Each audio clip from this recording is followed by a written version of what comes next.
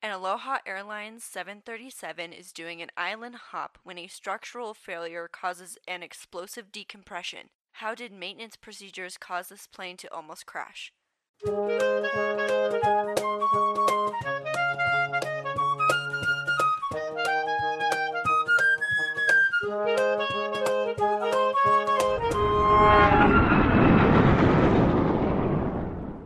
Welcome back to the Hard Landings podcast, everybody. I'm Nick. I'm Miranda. I'm Christy.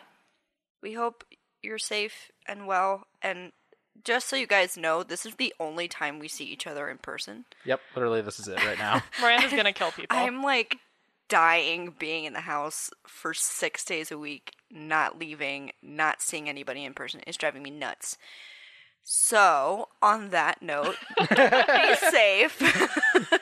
Don't murder anybody. Like I was very close to this week. It's been rough, I have to say, and I know a lot of you are probably feeling the same thing we are feeling, and thank you for continuing to listen, even though this may be hard to listen to when you're not traveling anywhere. So, I just wanted to say that, because I know my mental health has been not great this week, and so I wanted to thank you guys for listening, even if you're not in the best state of mind. On that note, what are we covering today? On that note, let's go through something horrible. Something different. Oh boy. So, today we are covering Aloha Airlines Flight 243. We talked about this one a little bit last week. I don't know if we did it on the episode. Might have been on the post. Might have been Might in have been in post. the post, yeah. But we did talk about doing it last week, so. And a bunch of aviation nerds just went, oh my god. Because they know what this is. Turns out quite a few engineers probably know too, because it's in a lot of textbooks, including mine. This is one heck of an incident. This one definitely became world famous for a few reasons, and a lot of people have just know about this one offhand just because of how crazy this was. So this was on April 28th of 1988. We do want to note that this could have been an anniversary episode. This is coming out To the day. This is coming out on the 21st, not the 28th, because of scheduling conflicts with people's recommendations, which I shouldn't say is a conflict. Thank you for recommending stuff. So, yeah, we tried. But that's okay. It's close enough. It is. It's close enough. And this one actually wasn't even in the intended incident we were going to cover today. But that's okay. No. The one we were going to cover with Kara, which we've had her on before. She has to stay home because she has a sister who she seriously just cannot. Like, my brother's been out, so I don't feel bad going out, and I know you guys aren't sick, but she and her mom are, like, very vigilant. There we go. And high risk. And well, her sister's at high risk, so we were gonna do something with her today, and then that didn't work, and then we couldn't figure out what to do, and then we talked about this last week, and now we're gonna do it. So And now we're doing this one, which is pretty convenient timing considering that this would be the 32nd anniversary? I don't know. I can't math. 32nd. yes, because it was in 88. 88. It's also convenient because this took a lot of research on our parts, and we have nothing to do because we're at home. Yep. And there's plenty to talk about in this one, so let's get into it. Go for it. So this was a 737-200 with the tail number November 73711. This was built in 1969. It was the 152nd 737 built, which when you're talking about 737s, that's really early because there have now been over 15,000 of them built, I think. Is it the 152nd 737 period or 737-200? It would be the 152nd period. Okay. I didn't know for sure if that was the case. Yep. Does not affect my notes, but anyway. And it operated all 19 of the years up to this accident with Aloha Airlines. The captain for this flight was 44-year-old Robert or Bob Schornsteimer.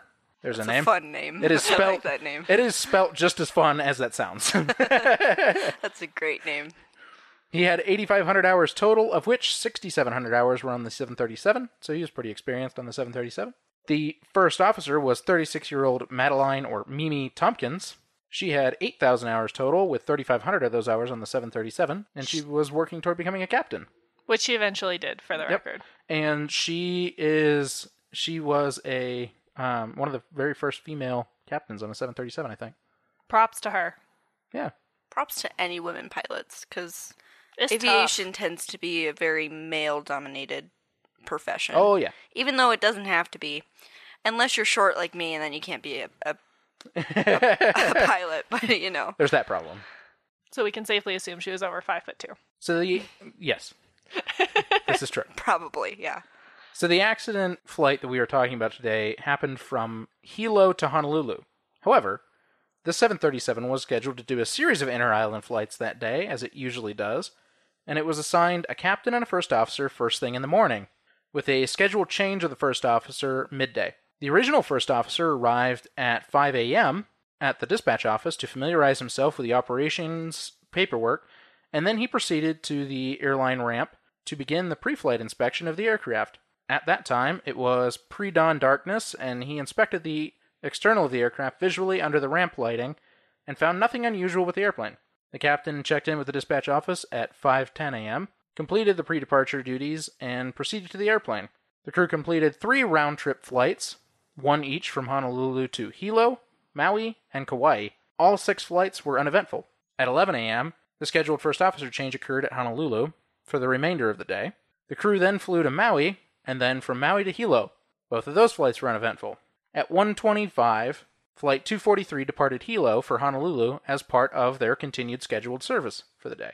There were 3 cabin crew, 89 passengers, and an air traffic control observer in the jump seat in the cockpit. Which was not mentioned in the Mayday episode. Nope. Did you watch the Mayday episode? Uh-huh. We watched the Mayday episode. The planned route had the airplane cruising at 24,000 feet from Honolulu, with Maui listed as the alternate landing airport. Anytime you fly a route, you have to pick an alternate airport basically near your planned arrival airport. Just in case something happens. In case something happens, in case weather is bad, in case whatever. For You example, always have to have an alternate. For example, for Denver, it's usually Colorado Springs. Yep, almost always. Yep.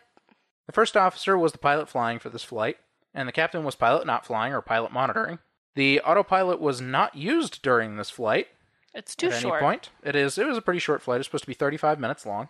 Oh, yeah. That's, like, not anything. It's like, get up to cruising altitude, and we're descending. That Yeah. said, Pretty close to that, yeah. that said, anything above 18,000 feet, you have to be an instrument-rated flight.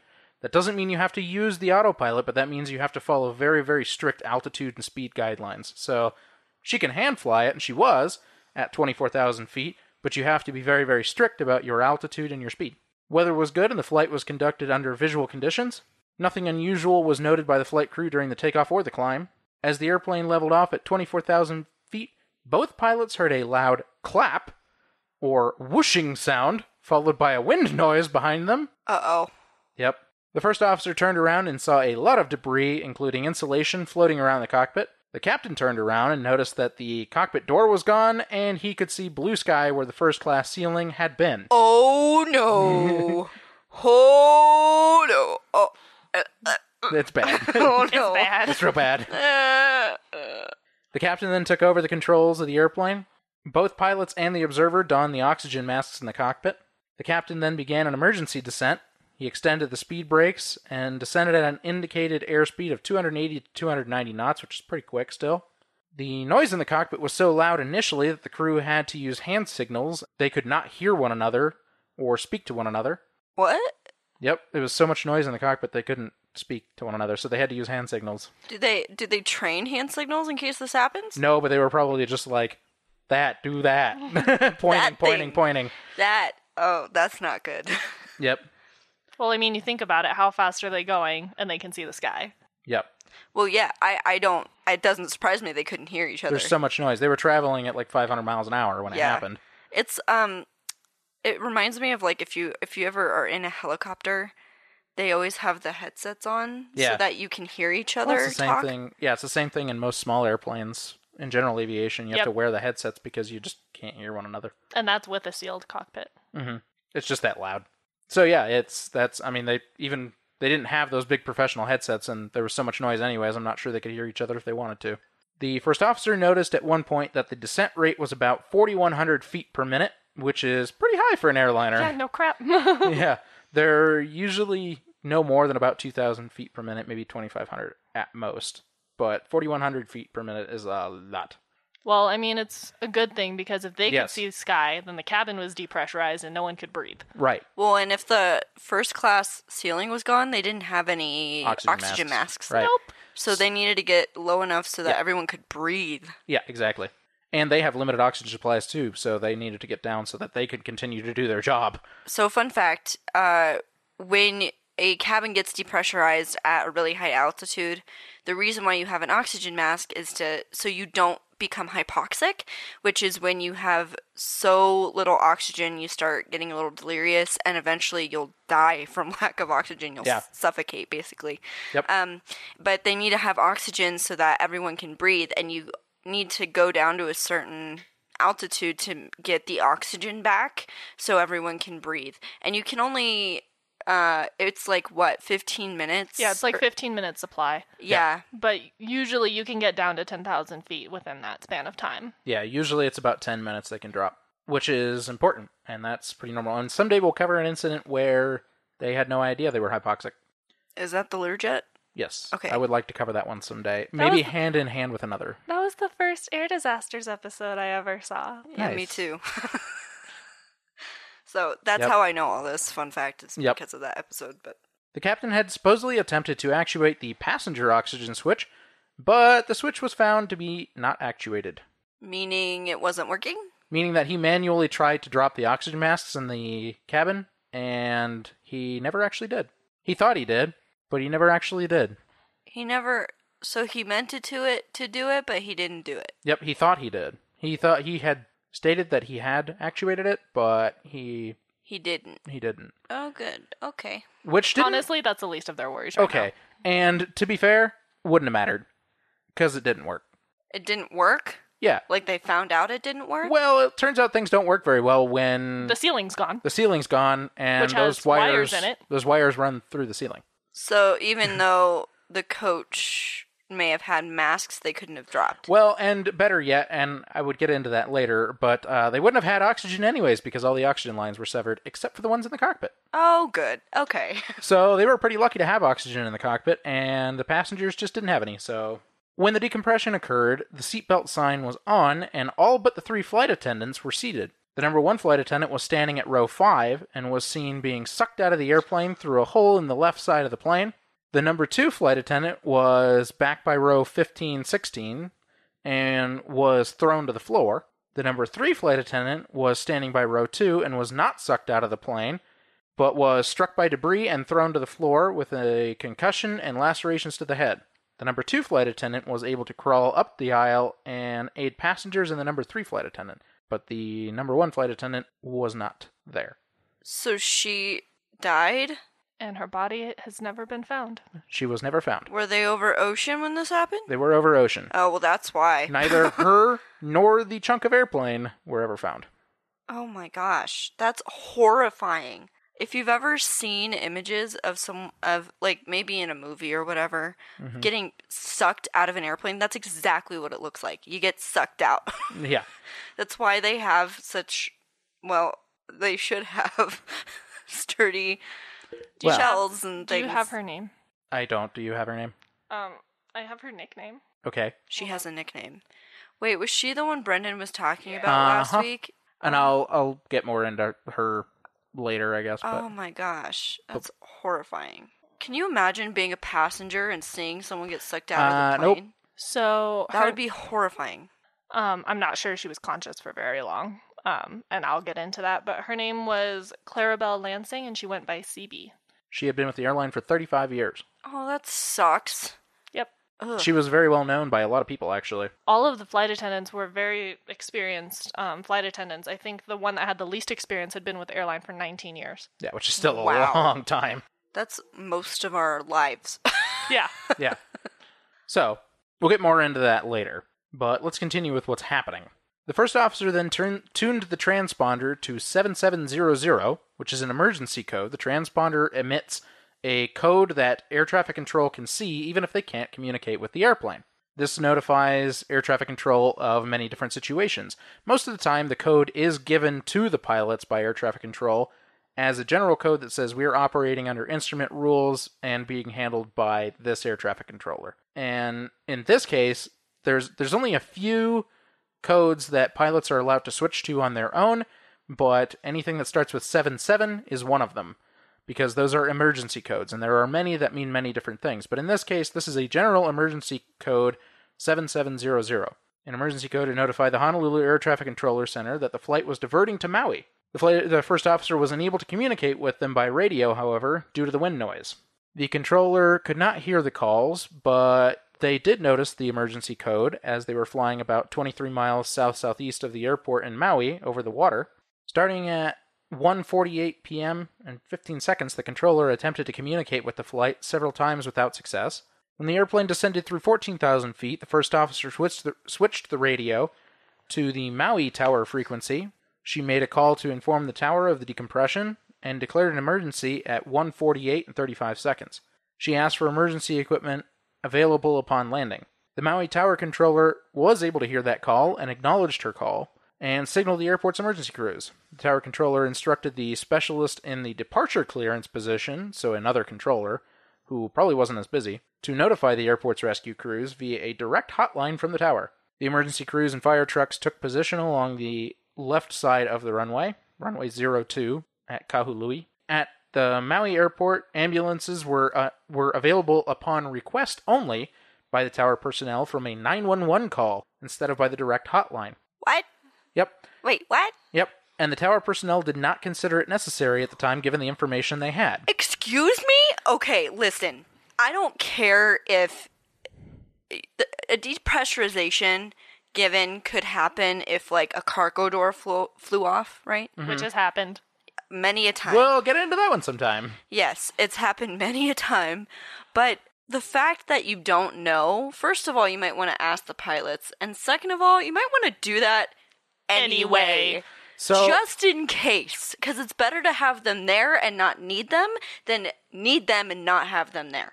So by now, I'm sure it's required. And by now, they probably have their own on-site, like most airports do. But usually nowadays, it's just required that ambulances go to any airport within the United States, along with the fire trucks, if emergency crews are requested. Bad call. Just saying that was a bad call. Yes. Bad call. At 1:49 p.m., emergency coordination began between Maui Approach Control and Honolulu Center. Honolulu advised Maui that they had received a 7700 indication from the 737, and they had been the ones handling the flight initially, and that they advised Maui to be prepared that they may head your way, they said. At which point, Maui advised them that they had already talked to the airplane, and they were already on their way to Maui.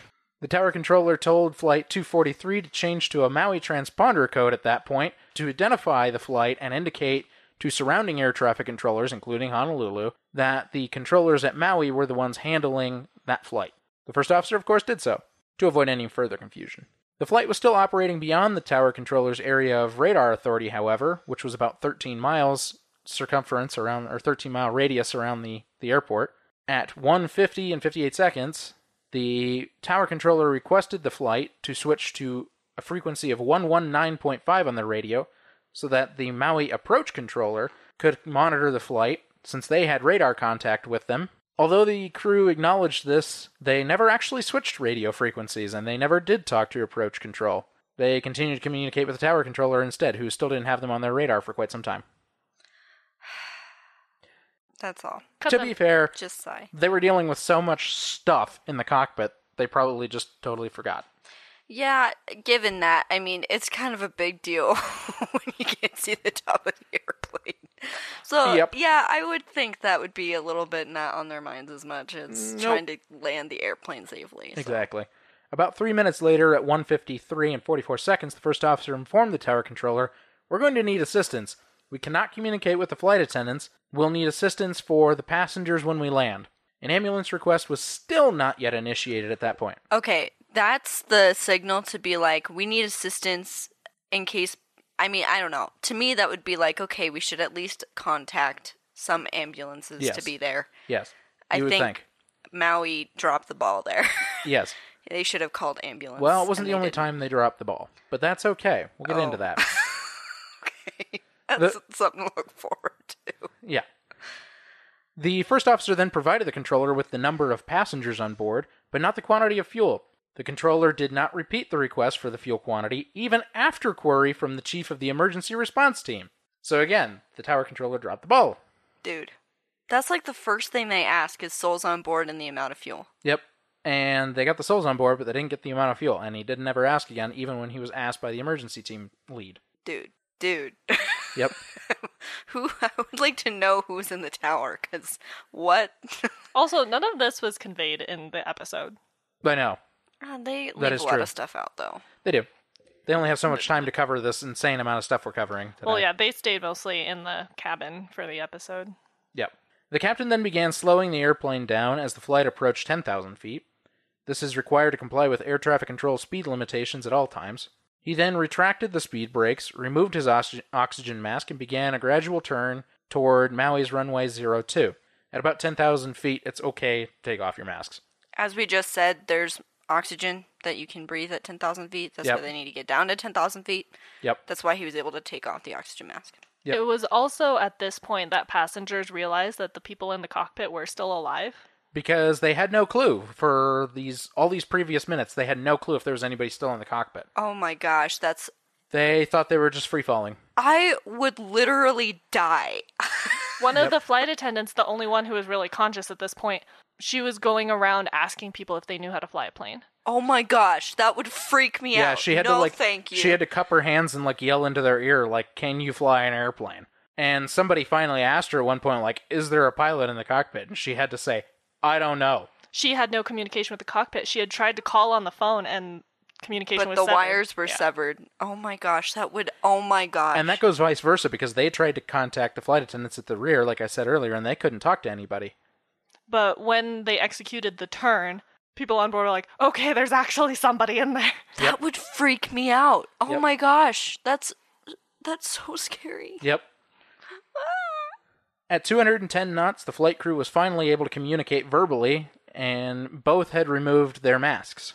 The captain instructed the first officer to extend the flaps to setting 1, and then to setting 5 shortly after. A short time later, he asked the first officer to extend the flaps to 15, but the airplane became more difficult to control at flaps 15, at which point the captain asked for the flaps to be retracted back to 5 for landing, which is not very much, I might add. No, it's not. Because the captain noted that the aircraft was becoming less controllable below 170 knots, he elected for the approach and landing speed to be 170 knots, much higher than normal.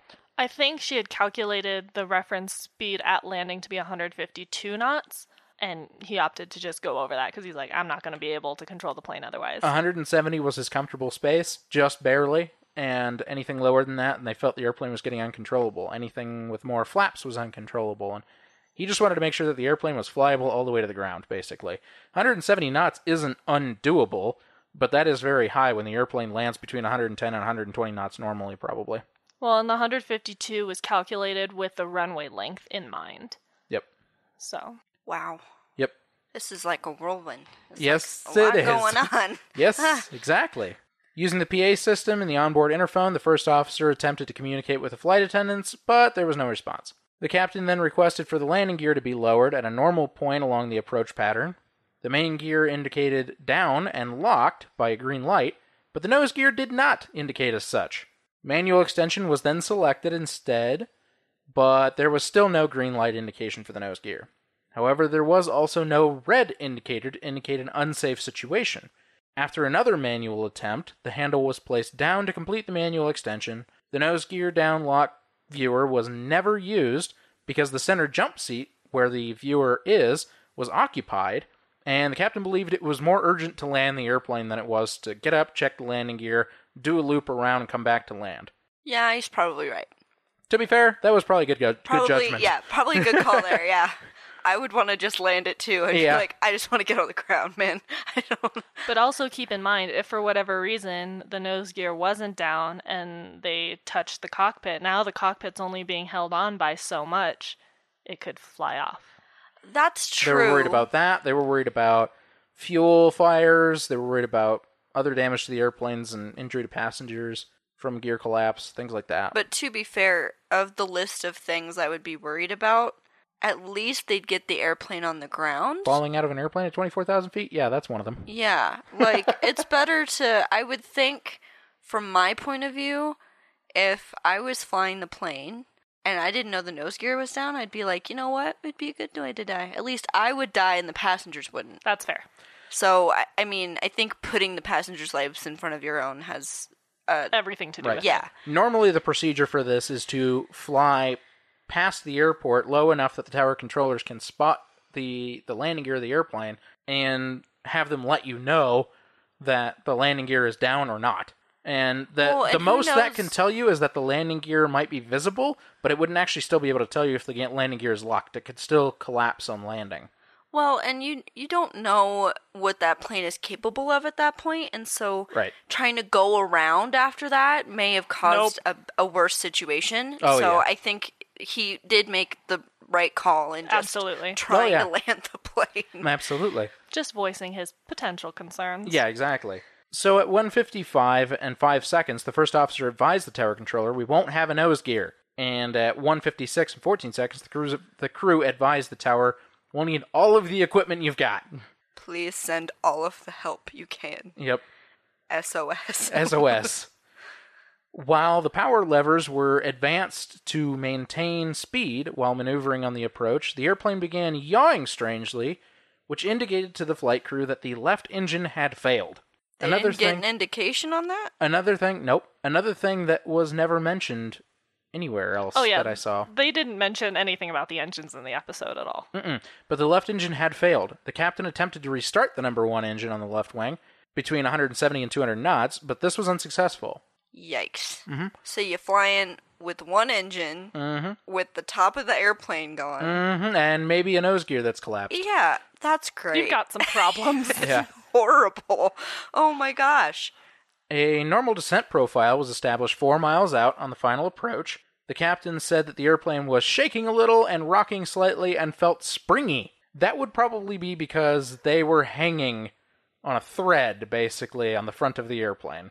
Which was the name of the Mayday episode. The cockpit was like on a thread? Yeah, the cockpit was basically dangling like a spring. Oh my god. Okay, nope. That's horrifying. Uh-huh. No. Well, and the passengers could see the cockpit dipping. Yep. I would rather die at that point. I'd be like, this is it. I'm okay with death. I don't want to see that on the front of an airplane. Well, and we won't get too much into witness statements. The episode does a good job of that, but like there was one person on board. I can't remember I have it written somewhere. He had some aviation experience, and he's like, "This feels weird."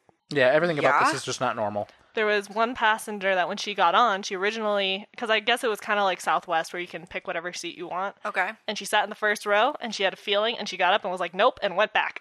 Went to the back of the plane. Listen to your gut. No, this happens more than once. Always listen to your gut, because I feel like... I think her name was Patricia Aubrey. Anyway, that's been my TED Talk. Always listen to your gut. Always. Doesn't even matter what it's for. Just always listen to your gut. Her name was Patricia Aubrey, and the dude with the aviation experience was Howard Kitaoka. He clearly is a native Hawaiian. Or some other kind of Asian descent. Yeah. Okay, go on, sorry. So in any case, Flight 243 landed on runway 02 at Maui's Kahului Airport at 1:58 and 45 seconds, 13 minutes after the decompression occurred. That's pretty good. Yeah. And they told him to just turn off the plane on the runway. Yep. It's pretty normal in emergency situations. I feel like, yeah. Well, it's like the United that landed at... Was it United? That landed at Denver and had a collapse of the gear? Uh-huh. Yeah. They just left it. We went by there. You're not going to move it. Like 5... I don't know. What was it? A couple days after the fact? And we're like, hey, look. It's still sitting on the runway. Yep. I mean, it's pretty difficult to move equipment like that, especially if it's been damaged.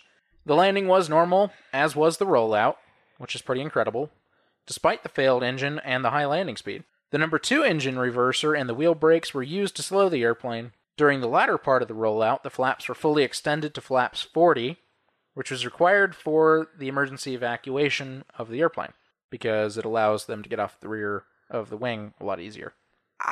An emergency evacuation was then accomplished on the runway. Most passengers were able to evacuate themselves, but a few, including one with skull fractures, had to be pulled from the airplane by rescuers once all the passengers had evacuated. I think I read something that was an 84-year-old woman that had the skull fracture and skeletal system injuries. Ugh, that would just... That's Well, that would just terrible. happen. I mean, you... Oh my god! Nope.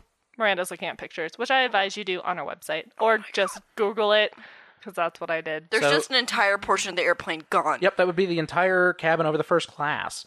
The entire roof over the first class cabin.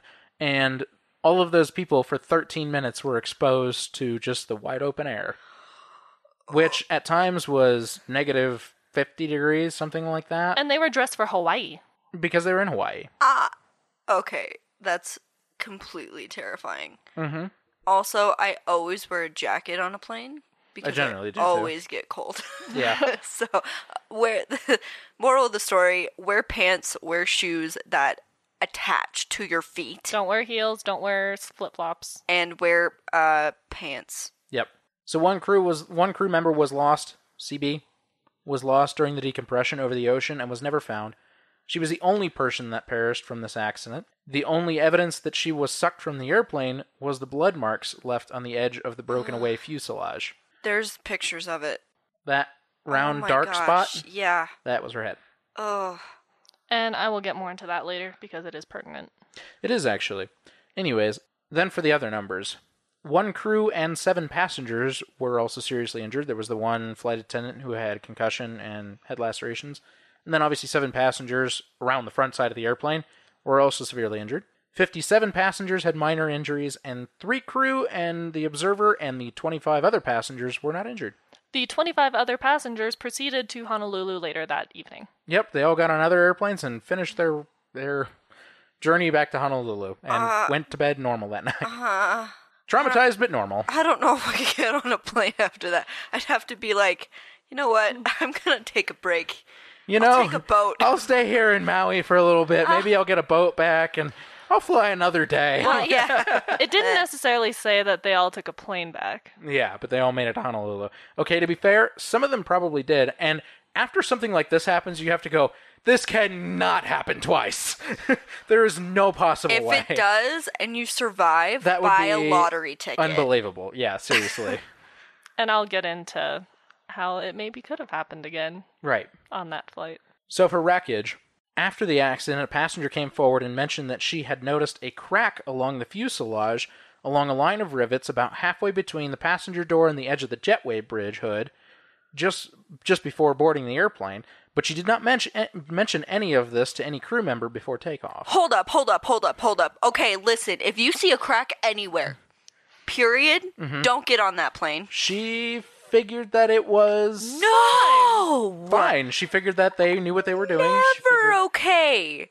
We've covered cracks before that were covered up and caused issues. If it's So- not covered up, I would not speaking get on that plane. of covered up issues, we'll get into that. Oh, So, good. So hand in hand with this, you may remember that before I started the story of this actual flight, I went all the way back to the beginning of the day with the original first officer who did the pre-flight check. Right. He did that in the dark.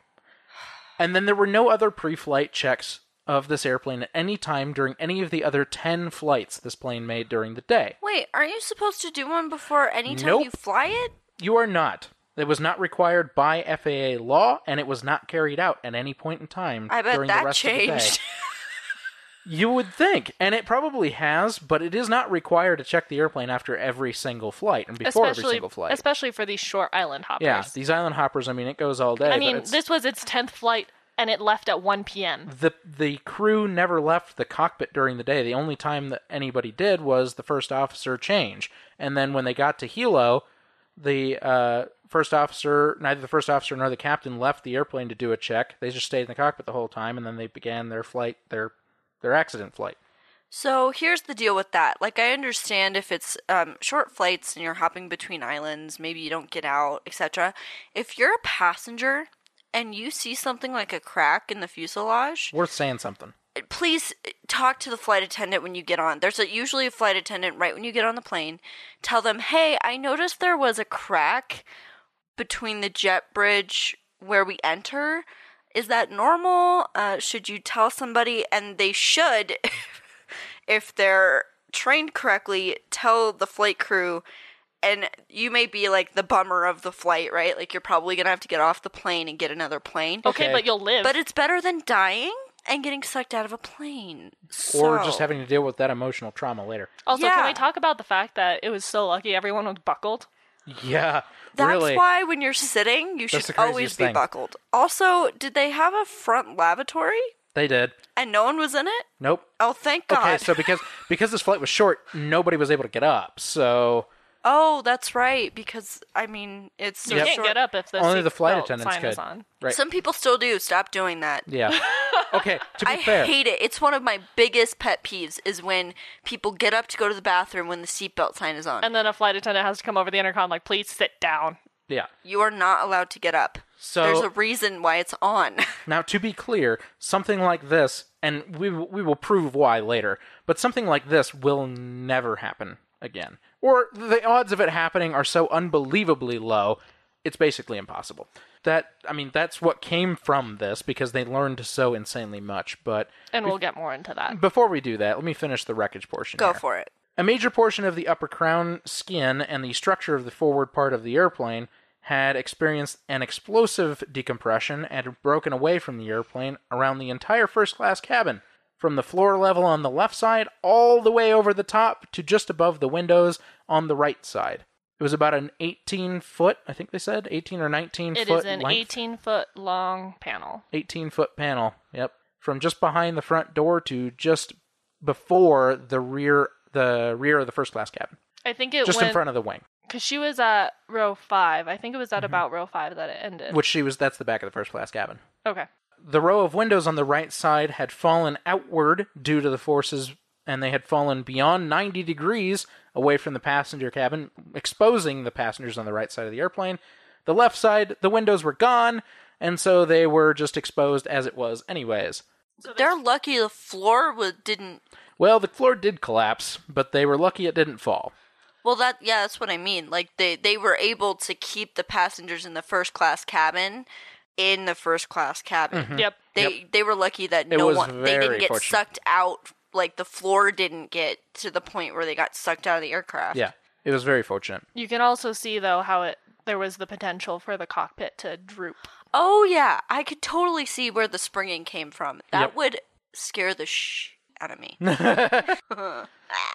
Okay. So the nose section of the airplane had begun to crumple and flex downward due to the lack of structural integrity throughout the fuselage. The fuselage crumple area had caused the already corrosion-laden engine cable for the left engine to be severed, leading to the failure of the number one engine. Which is why the engine... I'm assuming the nose gear light also had a thing with More than likely, it had to do with electrical systems. the electrical stuff, yeah. But But- the nose gear worked just fine. The nose gear ended up working just fine. Which is And amazing, is. because, like, when I first heard of it, I was like, they probably lost hydraulics, right? Nope, they were fine. Nope, actually everything was still working, which is pretty incredible. But yeah, they lost power to one engine because the cable severed, but it was already covered in corrosion from being in a, climate that it was in, Sea salty. sea salty. Both engines had suffered damage from debris at the time of the decompression. There was minor impact damage to the leading edge of both wings from the decompression. Many cables were severed and dangling in the cabin, sparking and causing circuit breakers to be tripped in the cockpit. Oh, by the way, a lot of the injuries were from electrical burns. Yeah, because the wires were flying around, sparking.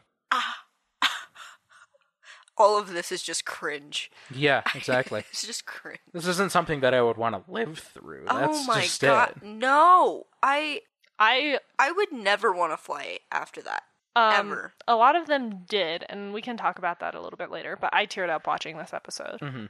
Like, there was a couple, they weren't interviewed, but one of the witnesses talked about them. They were sitting I think across the aisle from each other, and they were reaching to each other to say goodbye. I would literally think I would die. Mhm. Like, that would be what was going through my head. Is Well, we're and gonna that's die. what they thought, and so they were trying to say goodbye to each other. Yeah, that's just crazy. The entirety of this, the fact that they were even able to land the plane and get all the Oh, yeah. passengers off safely is like a big thing, because is. I I mean, look at the website, look at the pictures, because they are crazy. There's an entire section at the top of the plane gone.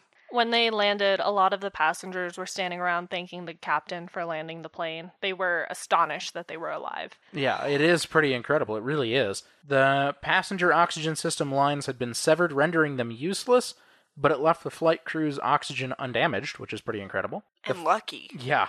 The fire extinguisher bottles for both engines were empty, and the switches for both fire extinguishers had been activated in the cockpit per emergency evacuation procedures. So they were activated on the ground. They had literally pulled the fire extinguishers for both engines. To make sure Just in case, if there was an engine fire, it wouldn't spread. Yep. Because you're evacuating on the wing. Yeah. The value of the airplane at the time was about $5 million. The airplane was deemed beyond repair and was scrapped on site for parts. Yeah, there's no way to fix that. Nope. It would be so much to try to fix that it wasn't worth it. It's just better to scrap it. Yeah. You'd be better off cutting that whole front end of the airplane off and replacing it with another one. Yeah, pretty much. And that would be way too much work.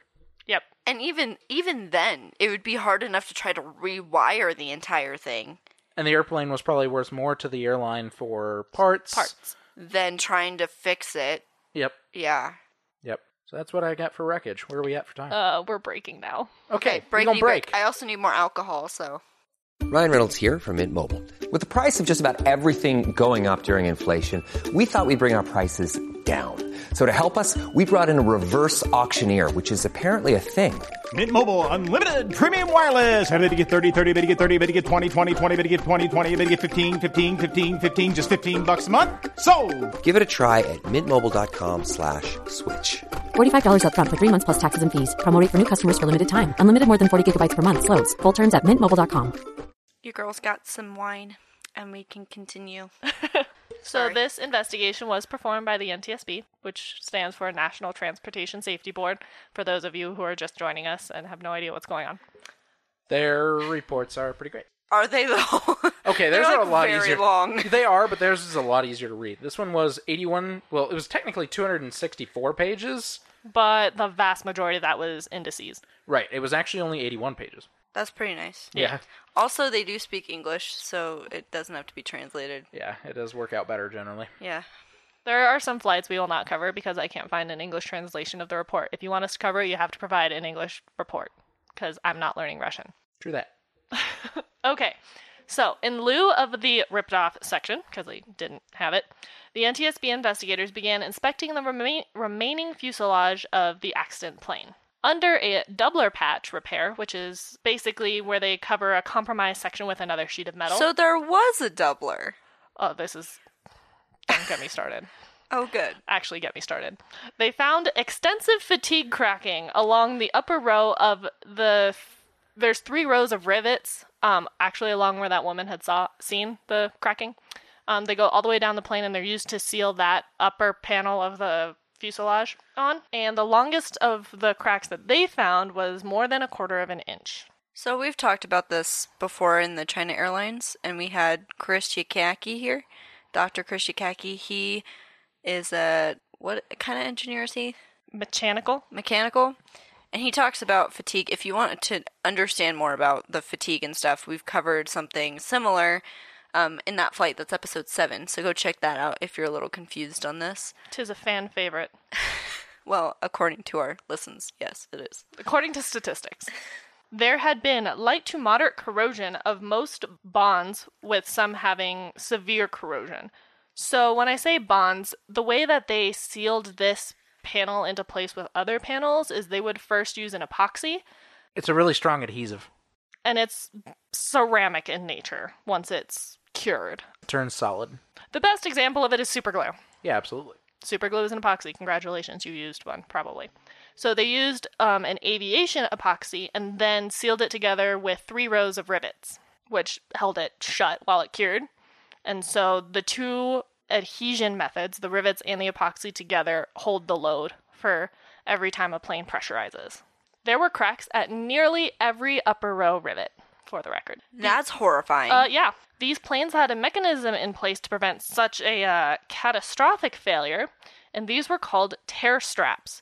They were 10 by 10 squares placed all over the plane and bonded to the skin such that if a section of the skin began tearing off, it would only tear off a 10-inch by 10-inch section rather than what happened. So why did it happen? So this hinges on the fact that the tear straps would be bonded with the same epoxy to the skin, which investigators found were all disbonded due to corrosion. Oh, good. Yep. So they didn't do anything. Right. So the epoxy that's in place is supposed to, the crack is supposed to go up to that epoxy point, then make the 90-degree turn, go up the other side, and that panel would peel back. Which would still suck. Fall away. But it would still suck. It would But depressurize the airplane. Section of the plane wouldn't have flown off. Right, but because it was coming unbonded, so the literally the epoxy was coming off, that the crack was able to continue. Yep. And that's probably because of the sea salt and things. There's a multitude of reasons. For one, yes, the sea salt. Two, it was also the manufacturing process, which I will get into in a little bit. Three is pressurization. Well, that's what it's supposed to undergo anyway. Before I get into that, though, this was not the first time this has happened. Tell me more. On August 22nd, 1981, a 737-200 had an explosive decompression and an in-flight breakup. I'm not going to go too much into this flight because we will probably eventually cover it, but I will tell you the probable cause verbatim. The Republic of China Civil Aeronautics Administration determined that the probable cause of the accident was extensive corrosion damage in the lower fuselage structures, and at a number of locations there were corrosion penetrated, this is translated, through pits, holes, and cracks due to intergranular corrosion and skin-thinning exfoliation corrosion. In addition, the possible existence of undetected cracks because of the great number of pressurization cycles of the aircraft, a total of 33,313 landings, interaction of these defects and the damage had so deteriorated that rapid fracture occurred at a certain flight altitude and pressure differential, resulting rapid decompression and sudden break of passenger compartment floor beams and connecting frames, cutting control cables and electrical wiring, and eventual loss of power, loss of control, and mid-air disintegration. So instead of the upper part coming off, the lower part came off. And the whole airplane just fell apart in midair. No one survived that. Yikes. That plane was the 151st off of the production line. You may remember that this was the 152nd. Holy shit. That's not good. Nope. Just reading that gave me chills. Oh, and it also had twice as many flight cycles, I should mention that. This one did. The Far Eastern Air Transport plane had about 33,000, as I had mentioned. Aloha Airlines plane had 89,680 cycles. Okay, listen. That would make me very nervous. I'm not done. This Nervous. was the second highest of any 737 in the world. Okay, super nervous. You know who had first? Aloha Airlines. And it would have been production number 153. Yep. Let me read. This is a little verbatim thing from the NTSB report. In accordance with AD, which I will mention later, November 737-12, this was 11, this I'm talking about 12, had been inspected on November 5th, 1987. At the time of inspection, the airplane had accumulated 32,000 some hours and 87,000 some cycles. No defects were reported during that inspection. On April 9th, 1988, which with an accumulated 33,676 hours and 90,051 cycles, the airplane was hangared for heavy maintenance after this accident. That's the one that wasn't involved in the accident. That was the one with the higher The one number. after this one. Yeah. Okay. It was dismantled on site and sold for parts and scraps. Okay, that makes me think that the maintenance stuff from the year before was a bunch of BS. Yes. I'll get into it. Boeing, however, was already aware of these problems and had issued several service bulletins over the years detailing potential problems with their manufacturing. So they were aware of the cracks. They had also altered their manufacturing procedures to prevent this from happening on future manufactured planes, starting with production line number 292. The reason they had done this was there were problems when they were bonding the top skin panel with the bottom. These panels are 18 feet long and were bonded with epoxy, as I had mentioned. They found that their initial process didn't provide a quality surface for the epoxy to seal with and was prone to contamination from moisture and miscellaneous debris. They were susceptible to corrosion. This was called a cold bonding process. Mm-hmm. When this disbonding occurred, the load from pressurization, known as a hoop stress for all who care, they didn't mention that in the episode and I care, that stress then gets transferred solely to the rivets instead of the rivets and epoxy. These rivets were also countersunk, meaning the sheet of metal directly under them tapered to a knife edge under each rivet. Cracks then form in this sharp edge and propagate along the length of the plane or longitudinally, perpendicular to the hoop stress. We have pictures on our website to help visualize this, since countersinking probably doesn't mean a whole lot to the average person. One thing I have mentioned briefly is that sharp edges and corners are more prone to failure. It's called stress concentration factors, and so you're more likely to have some kind of failure, like a crack. So the crack would happen at the knife edge on the rivets. And Yes. then propagate lengthwise down the plane. Like how the skin came off on this one. Yeah. Great. What a great time. what a good time. Just kidding. The That's 737 horrible. became a convertible. That's not a good thing. It's not. You don't want a convertible plane. No. Believe me. Especially not an airliner. Oh boy. So Boeing did alter their manufacturing processes, starting with airplane number 292. They now use a hot bonding process, which I'm not really going to get into. Point is, this doesn't happen anymore. However, there were 291 planes still out there that were manufactured using this not great process. To counter these problems, Boeing released several service bulletins. And I'm going to get into these just so I can prove that Boeing was not at fault. They did their due diligence. In May 1970, they released one titled Sealing of Cold Bonded Structure with Corrosion Protection, which was later moved to the Structural Repair Manual, so it became part of their regular maintenance and procedures. A follow-up was released in 1972 on the corrosion and repair of lap joints, which this process is called a lap joint.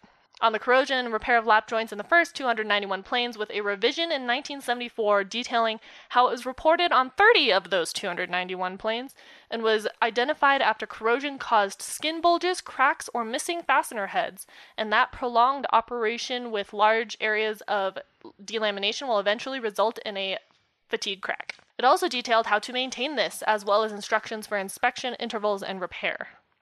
In 1987, after the Far Eastern air transport crash, this was advised again with an alert status, as multiple fatigue cracks were found in 3 planes with more than 40,000 flight hours and 40,000 flight cycles. They advised to inspect the upper row of rivets at the lap joint of the outer skin panel, exactly where the fuselage tore off in Aloha Airlines Flight 243. In August, they also advised in that service bulletin to inspect the tear straps and repair them in the same area. The FAA conjointly released an Airworthiness Directive, or AD, that asked the same thing, to, quote, prevent rapid depressurization as a result of failure of certain fuselage lap splices, end quote. So what you're telling us is this is entirely the maintenance people at Aloha Airlines and not Boeing or the FAA. False. It is also the FAA's fault. Nick will get into that. Okay. But it is not Boeing's fault. They put out all the pertinent information about this being a known problem and the fix for it. So did the FAA just turn a blind eye then to the maintenance stuff at Aloha? Basically. Oh, nice. Okay. I love cover-ups, let me tell you. Just kidding, they're the worst. Don't do them. That's how people die. Like, Yeah. someone people died died. on this plane. Well, I can't say and people died because only And one person died. And person died. But they were lucky not anyone else died from this, though. Yeah, there was a lot of luck involved in this. A D check was performed by Aloha Airlines. So for those of you who don't know, different inspections and maintenance procedures are classified as A, B, C, and D checks. The more extensive of them are the C and D checks. A checks are performed every 100 or so flight hours or something like that. Probably. Boeing recommended that D checks be performed every 20,000 flight hours, and Aloha Airlines was doing them every 15,000 flight hours. So you would think they'd be a little bit more conservative. The last one was performed on June 22nd, 1987, about 9 months before the incident, and this block called for inspection of the fuselage skin. No adverse findings were recorded. That's BS. It was also inspected in November due to the AD, and still nothing was found. Okay, that's also BS. Yep. That's a bunch of BS. And you said they had a Doppler plate, too? Yeah. So they had made some repairs in the past, but not this one. Well, if a passenger can see a crack in the fuselage, yeah, you got some problems there. Just a few. Boo-boo. Apparently some passengers have been saying that on this airplane, which some passengers had flown on them relatively regularly between islands, And so they just figured that's how it was. But the airplane sounded rattly. Oh, they were also used to rattly sounds. Yeah, Okay, they got no. used to rattly No. noises. No. The airplane sounded crinkly and rattly, and Yeah. No! There's a lot of problems. Oh Yes. my gosh. After Flight 243, the NTSB inspected all of Aloha Airlines' 737 fleet and found considerable evidence of corrosion, including, quote, swelling and bulging of the skin, dished fastener heads, popped and pulled rivets, and blistering, scaling, and flaking paint were present at many sites along the lap joints of almost every plane, end quote. From Aloha? Yeah. Okay, that's not good. all of them were really, really high cycle airplanes. Well, yeah, like I understand that, but you also have to make sure if you're using it that much, you have to take care of it, So- or something like this is gonna happen. Boeing had, I mentioned earlier that D-checks are supposed to be performed every 20,000 hours. They had calculated this based on the fact that there would be, I think it was 1.5 cycles per flight hour. Yeah, basically. Aloha Airlines was doing twice that. So were they doing the D checks when they were supposed to? They were doing them more frequently, but not often enough. So they were doing them as more conservatively than they were told. They were doing it by flight hour, but because their flights were so short and so frequent, They completed more flights than the normal aircraft, as if it were supposed to go like across the United States. yeah. Yep. Okay, so they weren't doing enough checks. And it wasn't entirely their fault because they were No. going off of the manuals. They were going off of what Boeing told them, Well, and that's fair. and therefore the FAA. But there has to be a point where someone was covering something up, because if people could see cracks outside of doubler plates, we got a problem. Yep. Yep. And they were doing most of these, so the D checks were actually split into portions. They were done in overnight segments. They were not, the plane was not pulled into an overhaul facility and kept on the ground. I'll get more into that in a minute. And they were done at night. Okay, we've already gone over. Yeah. Those of you who aren't patrons don't know this, but I did Alaska Airlines 261. Mhm. And we covered part of the issue that happened in that flight was they did maintenance in the dark, in the rain, when they weren't supposed to be doing Well, maintenance. In this case, it wasn't just maintenance; it was inspections. That Oh, yeah, they were that too. doing. They were doing inspections in the dark. Yeah, no. You can't see anything. If you're going to do it, you have to have some sort of lighting to be able to see the actual aircraft. You need to put the airplane in a lighted hangar. What a concept. Yeah.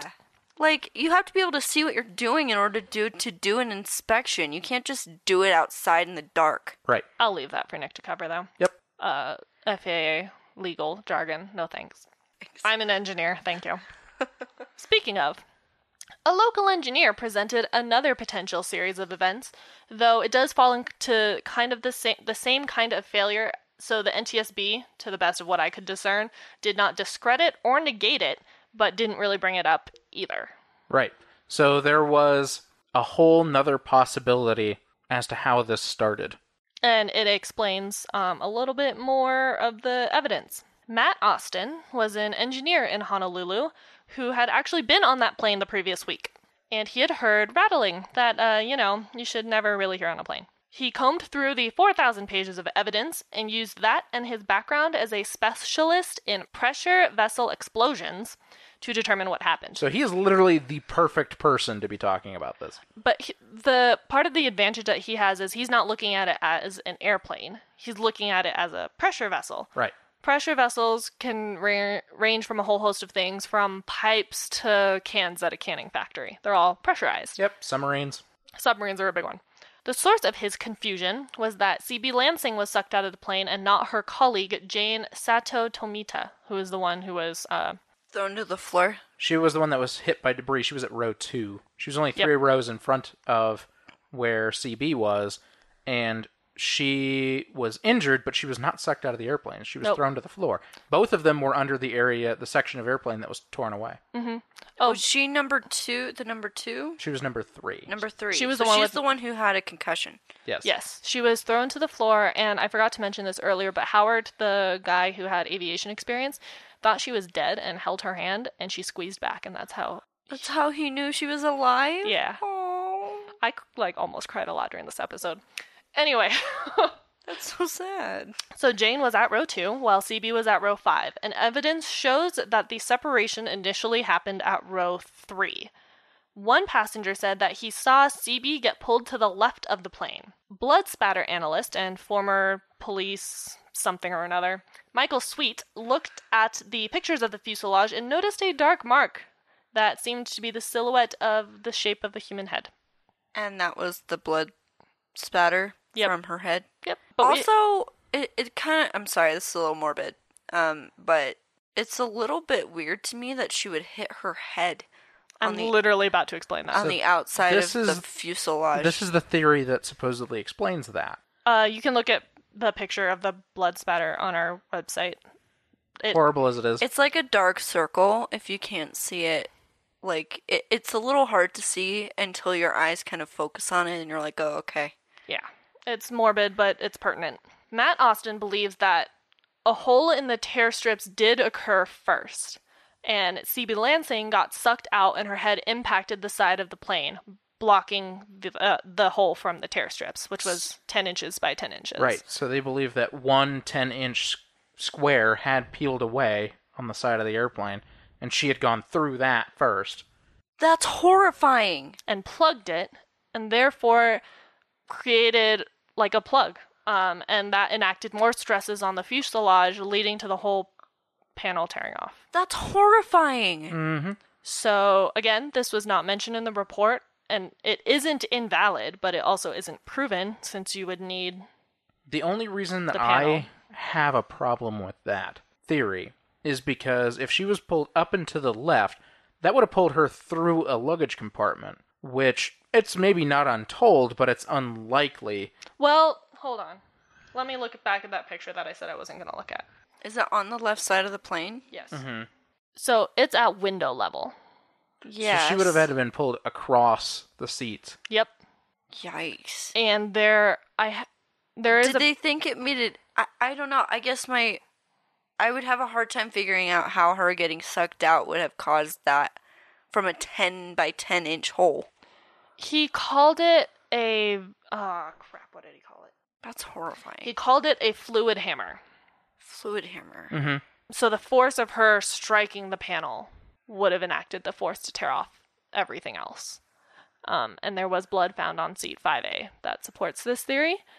The analogy that he used is, so you know how you have those stoppers on chains for a bathtub? Yes. So if you hold it close to a draining bathtub drain, it gets sucked into it and there's a force. You can feel it tug on the chain. Right. Imagine if that drain was fragile already. It could cause a bigger hole. Yeah. So I understand that. I just want to know how the blood happened to begin with, I guess. So if she was sucked out, she wouldn't have been sucked out all the way because her shoulders probably wouldn't fit through the 10 by 10. So just her head went out and the force of the wind, Knocking her head against the the fuselage. would have caused... I don't know, that's a lot of blood. To me, it's like... Well, she scraped all the way through a 10 by 10 inch panel. yeah, you're probably right. I mean... I'm sorry, guys, this is really morbid. Yeah, but this is a theory. We're talking about the physics of this, though, and if you see the picture, you'll understand what I'm talking about. It's hard for me to believe. I mean, if her head was sucked out of a 10 by 10 inch, something could have gotten cut, and then if she hit her head against the side, then I'd understand that. Yeah, that could have happened, and then her hitting against it when it's already full of cracks and stuff, causing it to come completely off, I would kind of understand that. But I think the only way to actually prove that is to have it actually happen in real life, and they wouldn't be able to recreate it, really. They wouldn't be able to recreate it, and they determined that the only way to prove whether or not it happened is if they recovered the missing parts. And they never recovered her body or the missing parts. Nope. So it's anyone's guess. That said, so the FAA didn't change their probable cause or anything. You mean the NTSB? NTSB. The NTSB didn't change their probable cause, but they do say that this is open. It is an open... All of them are open. All NTSB investigations are open and pending new evidence. If you can present something that proves something else happened, it's not like it's a closed and shut case. It's kind of like murder investigations. It's like they can prove only so much with the given technology at the time. Technology advances, they get more evidence, And then they're able to close and then a they're case. able to close a case or provide further closure on what happened. But in this case, it will always be open, as I think that's the policy for almost all It is. aviation investigation authorities. It is, because there can always be more evidence brought Well, forward. and there's It's- not really a way to show in this particular plane with this particular kind of fatigue at this point in the flight cycles if a person getting sucked out of a 10 by 10 inch hole would cause this amount of catastrophic failure. Because to me, I would think that her head wouldn't be the first thing to go through, but maybe it was. She was standing, so... Well, she might have been crouched over row 5 serving drinks. Maybe. Like, we don't know. You know what I mean? So my point being is there's no way to actually prove that that's what happened. Nope. Because there's no way to actually repeat the same thing over again with the same exact factors put into Nope. place here. So a great example of evidence that comes later, like the investigative board not believing one thing and then the evidence comes later, is the Asiana flight in San Francisco just a handful of years ago. Now, a lot of people maybe remember that. That's the 777 that struck the seawall. I won't get too deep into it. But the airplane came to rest in a few pieces, and it was still sitting on the belly, however. They And didn't think it- passengers kept swearing up and down. The airplane did a cartwheel. It rolled Yeah. over itself. And the investigators were like, no, There's that's no way way. that could happen. They were like, and "No, then they saw a it's just- video and they were like, oh. Yeah, they were like, no, that was just your perception based on G's. A lot of things were happening. The airplane was falling apart. It probably felt like you did a cartwheel, but you didn't do it. And then a video surfaced on the internet where you just see the left wing go straight up in the air. It rolled all the way over and struck the ground again on the belly. And then investigators were like, they weren't kidding. Yeah. So there's no real way to actually figure out truly what happened here. And there's no way, because, I mean, this is 1988, right? Yeah. They didn't have camera phones. They didn't Well- even have cell phones, really. Nope. So, I mean, there's not really a great way, even, like, from passengers, I'm not even sure they would understand what they were seeing, much Nope. less. Well, most passengers were in shock, so it is difficult to get. They didn't rely on passengers for They this. also had 500-mile-per-hour winds blowing in their face. Yeah, Right. most of the passengers that were in that part of the cabin probably don't remember much. You probably blacked out, to be perfectly honest. I mean, I you would probably, rather. your brain probably locked that memory out of your brain to keep you alive. For one, you were also, basically. for one, that too, you were also probably hypoxic. Hypoxic, on top of being in shock, on top of 500-mile-an-hour winds. I mean, come on. I would sure rather black out. I would rather black out. So before Nick gets into the FAA BS, I do want to talk a little bit about the passengers who survived. One of them that I mentioned earlier, Patricia, she had to undergo therapy. As I would Obviously. think you would, yeah. Yeah. But one of the things that her psychologist had her do was go up in a helicopter with the psychologist and go around that area of air where the decompression happened repeatedly until she was no longer scared of it. I mean, that makes sense. It's called like Face fears. it's like fear therapy. You do something so often with what you fear that you become desensitized to it, so Yep. you no longer Yeah. fear it. It's Yeah. exposure therapy, and there are certain fears that's harder to do with others. If you stick me in a room with a bunch of moths, I will probably kill you. Yeah, Christy's really scared of moths. That's okay. I was traumatized as a child. Anyway, and then the other guy I talked about, Howard, he specifically said a lot of people talk about getting back up on the horse again, but it's not that easy. Yeah. No, so a perfect example of that is what was it, junior year of my high school, your senior year? Yeah. Okay. No, it was my senior year because I didn't have that card in my senior year of high school. I think it don't was in the think. summer between the two. It might have been. Anyway, me and Christy got into a car accident in my car, and it took me like close to a year to actually be able to drive normally again and not be scared. Yep. I mean, it's they say to just get back on the horse and keep doing it, but you get so afraid that it's going to happen again that you Yeah. just don't want to do it. Which I get. A month after getting my driver's license, I got into a little bit of a fender bender, and I didn't drive for 3 months. Nick Yeah. became my chauffeur. Well, and I mean period. I mean, I think first of all, it's kind of good to have that humbling moment talking about Fair enough. driving, not about air flight, to be fair. I don't want to experience this just as a humbling moment. No, but having something that happens like that to be a humbling moment to make sure you're more careful the next time. This could have been a humbling moment for maintenance. I mean, You killed somebody. yeah, like someone got sucked out of a plane because of this. And their family's never really going to have closure because they don't have her body. Right, they don't know what happened to her. They don't know where she fell. They don't know where her body went. Nope. It's at the bottom of the ocean floor somewhere, and that's a thing. Like, you can't. We will have a picture of her face on our website just so you know what she looks like and you can remember her and honor her. She has a memorial in Honolulu. She has a memorial garden. I think at the Honolulu airport. Yes, at the Honolulu airport. It's just I feel for the people who had to experience this. I can't even imagine getting sucked out of a plane, Nope. much less experiencing someone getting sucked out of a plane. Yeah.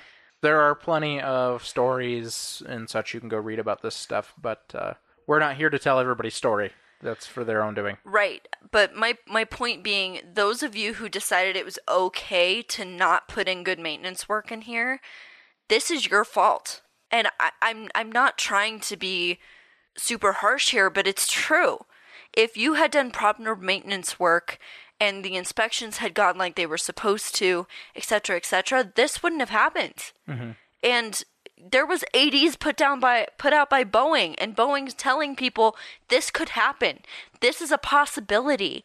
And you're telling me that this wasn't preventable? Of course it was. You decided that you didn't want to do your job correctly, and a person died from it.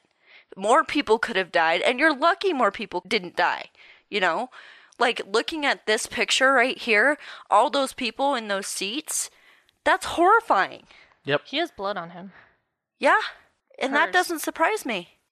No, that's seat 5A. Yeah, that was probably her. Mm-hmm. That's terrifying. So yeah, like, are you going to get into some of the... Yeah. So I still have findings, we still have probable cause, and I still have recommendations.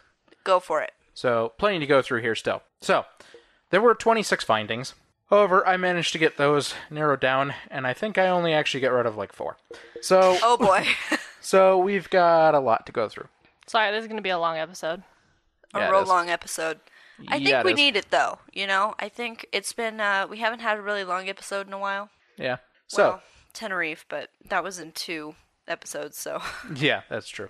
So, findings. So, they found that although the airline operated according to the FAA operating certificate and operations specifications, the quality of the maintenance and inspection program was deficient.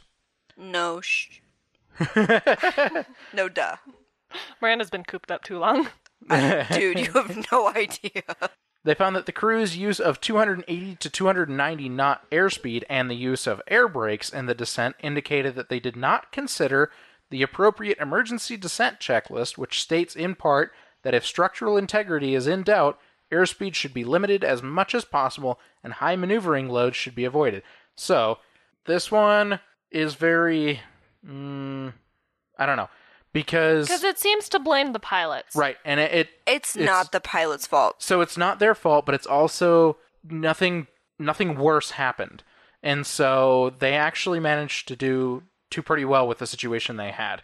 Yes, they went to the wrong emergency checklist maybe, but they still pulled this off. They landed the plane and no one else died. Yeah, like it, and they didn't do anything more catastrophic. Like we said before, the fact that the captain made the decision to just go ahead and land, even though they didn't know about the front landing gear, Right. is like that was to keep the passengers safe, so that even if the cockpit flew off, right, and they would have gotten hurt, at least the passengers would have been okay. Yeah. That they could have gotten off. Right. Which, by the way, the some of the fire crews on the ground did spot that the landing gear was down before they landed, and air traffic control did manage to relay that information to them before they touched down, that their landing gear was down and locked. Now, that said, well, not that it was locked, but that it was down. That said, it could have been unlocked, and it still could have collapsed. So there was still some fears, but at least they knew the landing gear was showing down physically. Moral of the story, it wasn't the pilot's fault. I think they did exactly what they needed to get the plane on the ground. Yes, in this case, yes. They found that the left engine became inoperative because the engine control cables separated due to the increase in cable tension caused by the cabin floor deformation, coupled with corrosion found in the area of the cable separation. They found that the fuselage failure initiated in lap joints along section 10L. The fatigue failure was a result of multiple site fatigue cracking on the skin adjacent to the rivet holes along the lap joint, upper rivet row, and tear strap disbond, which negated the fail-safe characteristics of the fuselage. So bad to the point where someone could see the crack from the jet bridge. That's not okay. Nope. They found that the fatigue cracking initiated from the knife edge associated with the countersunk lap joint rivet holes. The knife edge concentrated stresses that were transferred through the rivets because of lap joint disbonding. They found that the disbonding on the lap joints and the tear straps originated from manufacturing difficulties encountered with surface preparation and/or bond material processing during the construction of the airplane, which resulted in lap joint bonds with low environmental durability or lack of bonding. Literally everything I said earlier. Yep. They found that although a section of the 737 was tested to 150,000 cycles during certification, the test did not reflect the fatigue performance of the actual fleet aircraft because the test did not consider the long-term effects of disbonding, corrosion, and fatigue cracking in the lap joints as experienced in the airline service.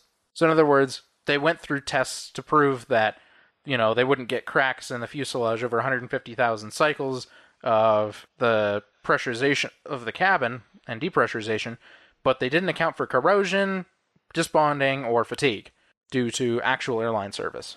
They found that the disbonding of lap joints with resulting corrosion and probable fatigue cracking on the 737 was explicitly defined in Boeing's Service Bulletin 737-53-1039, Revision 2, dated February 8th of 1974. So they knew about this issue 14 years ago. More than 10 years before this occurred, and they basically just ignored it. Essentially. Pretty much. I mean, they made some repairs, but not enough to make it structurally sound. Now, even in this finding, it came up with a qualification, though. It said, however, the seriousness of the issue was still not recognized, and a permanent fix was not given by Boeing. The only action given was a frequent, rigorous inspection and repair. So they didn't give a permanent fix for the problem. I don't know if there is a permanent fix, though. There is, the hot bonding. To do it to old planes, though? But, that costs hundreds of thousands of dollars, I right, think. But that was, I'll get into it, that's one of the recommendations later. Basically, one of the only ways to fix it was to completely overhaul the fuselage. Yep. And that's that basically probably cost too much money for the company to do. So that's basically what they told the airlines to do, but by the time this report came out, most of those airplanes that came out of that series, the up to 292, would have been so old anyways that most of them were just scrapped. That doesn't surprise me in the slightest. No. So, they found that there was sufficient info available to Aloha to alert them to these issues, and they should have had a maintenance following the guidance to repair the crack before they got to a critical point. They should have, it sounds like there was more than one, but they should have done something. If the crack is seeable by passengers, that's not a good thing. Right. They found that the FAA AD 87-21-08 should have mandated inspections of all the lap joints per Boeing Aircraft Safety Bulletin 73753A-1039 Revision 3, instead of limiting the inspection to only lap joints at Section 4. So, that one's really confusing, but what that's actually saying is that the FAA mandated, so Boeing put out that Aircraft Service Bulletin that I mentioned in the previous finding as Revision 2, then they put out Revision 3, which told air carriers that flew the 737 to inspect lap joints along all those sections. However, the FAA only mandated from that bulletin that Section 4 of the airplane be inspected, and it was Section 10 on this 737, which was in the bulletin, that came apart. So that was the FAA. That was the FAA. They should have said, you know what, Boeing said this, you need to make sure you inspect the entire aircraft instead of just this one section. Right. They found that it is unclear if Aloha performed the eddy current inspection in November of 1987 in accordance with the AD, or whether it was performed incorrectly. So this is an interesting one. So you might remember an eddy current test from our very, very first episode. An eddy current test runs electrical current through a piece of metal to tell you basically if there's any break in that current, which would mean any crack. compromise. Yes, any compromise in that current, which would mean that there is a crack in the metal. And they can't confirm whether Aloha Airlines did the test or if they did it correctly per the AD when they inspected the airplane back in November of 1987. So was that the FAA's fault that they didn't get that information correctly? No, that would have been the maintenance So facility's it fault. was Aloha's fault. Uh-huh. They found that if the eddy current inspection had been performed and done correctly, that it would have found the cracking problem. So Fantastic. It just wasn't done correctly then. More than likely, Or one it or was the other. ignored. Yep, one or the other. They found that the FAA licensed mechanics are not required to be knowledgeable in the maintenance and inspection of modern contemporary aircraft because the training curriculum could not keep up with the advancing aviation technology at the time. What? Yeah, this is where they start blaming the FAA more than Aloha, because Aloha's mechanics were trained to a certain extent, but the training schools around there only had the curriculum for older aircraft, and that was pretty true across the entire industry, because so many advances have been made in aviation into turbojets away from propellers and such. They just And weren't made aware. They just weren't made aware of so many different problems that came with airplanes flying higher, faster, and stronger than ever before. Oh, okay, so I can understand that to a certain extent, but when you have a visual crack outside of a doubler plate, Yeah, okay. that's just a problem. That's you being negligent. Yes. Which, okay, to be fair, I don't know if they could see the crack when they did the inspection the 9 months beforehand. Right. I'm not trying to More than- purposefully accuse the mechanics. I'm saying if they could see it and they didn't do anything about it, that's negligence. More- Here's more of my problem with that, though. The fact that the NTSB went out and looked at their fleet, and there were compromises in the skin of the fuselage on almost every single 737. Which proves that they could have found him. So, again, meaning negligence. Like, you can tell me all you want that there was a training issue, fine. But if you can see actual issues in the fuselage skin, that's not the FAA's fault anymore. That's Right. you being negligent and being lazy and not doing your job and not fixing those things. Or the company telling you, it's fine, we need this airplane, you can't pull it in for major maintenance right now. So more than Which likely, has happened before as well, as we've talked about on this podcast. So, and that could be part of it, but more than likely, what it's saying basically in that previous recommendation is that the mechanics maybe saw the cracks, but didn't even know how severe of an issue that really actually was because they didn't know the advancement in technology of the aviation. So they had been dealing with propeller airplanes that sure had been pressurized over and over and over again, but they'd probably seen cracks before in those airplanes. They didn't fly as high or as fast, so it never caused this big of a problem. They didn't know how severe it would be on an airplane that flew this high and fast. I don't know. To me, that seems a little bit of a scapegoat type thing. A little bit. but- Having an issue. So here's the thing, my other issue with that too. The directive that Boeing gave about this issue with the skin happened more than 10 years before. The first one came out in 1970. Right. Yeah. So this happened in 1988. And That's they 18 years ago. They had this aircraft at that time. Yep. The plane was manufactured in 1969. Right. So my point being, Aloha had this information well in advance. They also have been dealing with the 737 for years. Because it said that they had this aircraft since it got manufactured.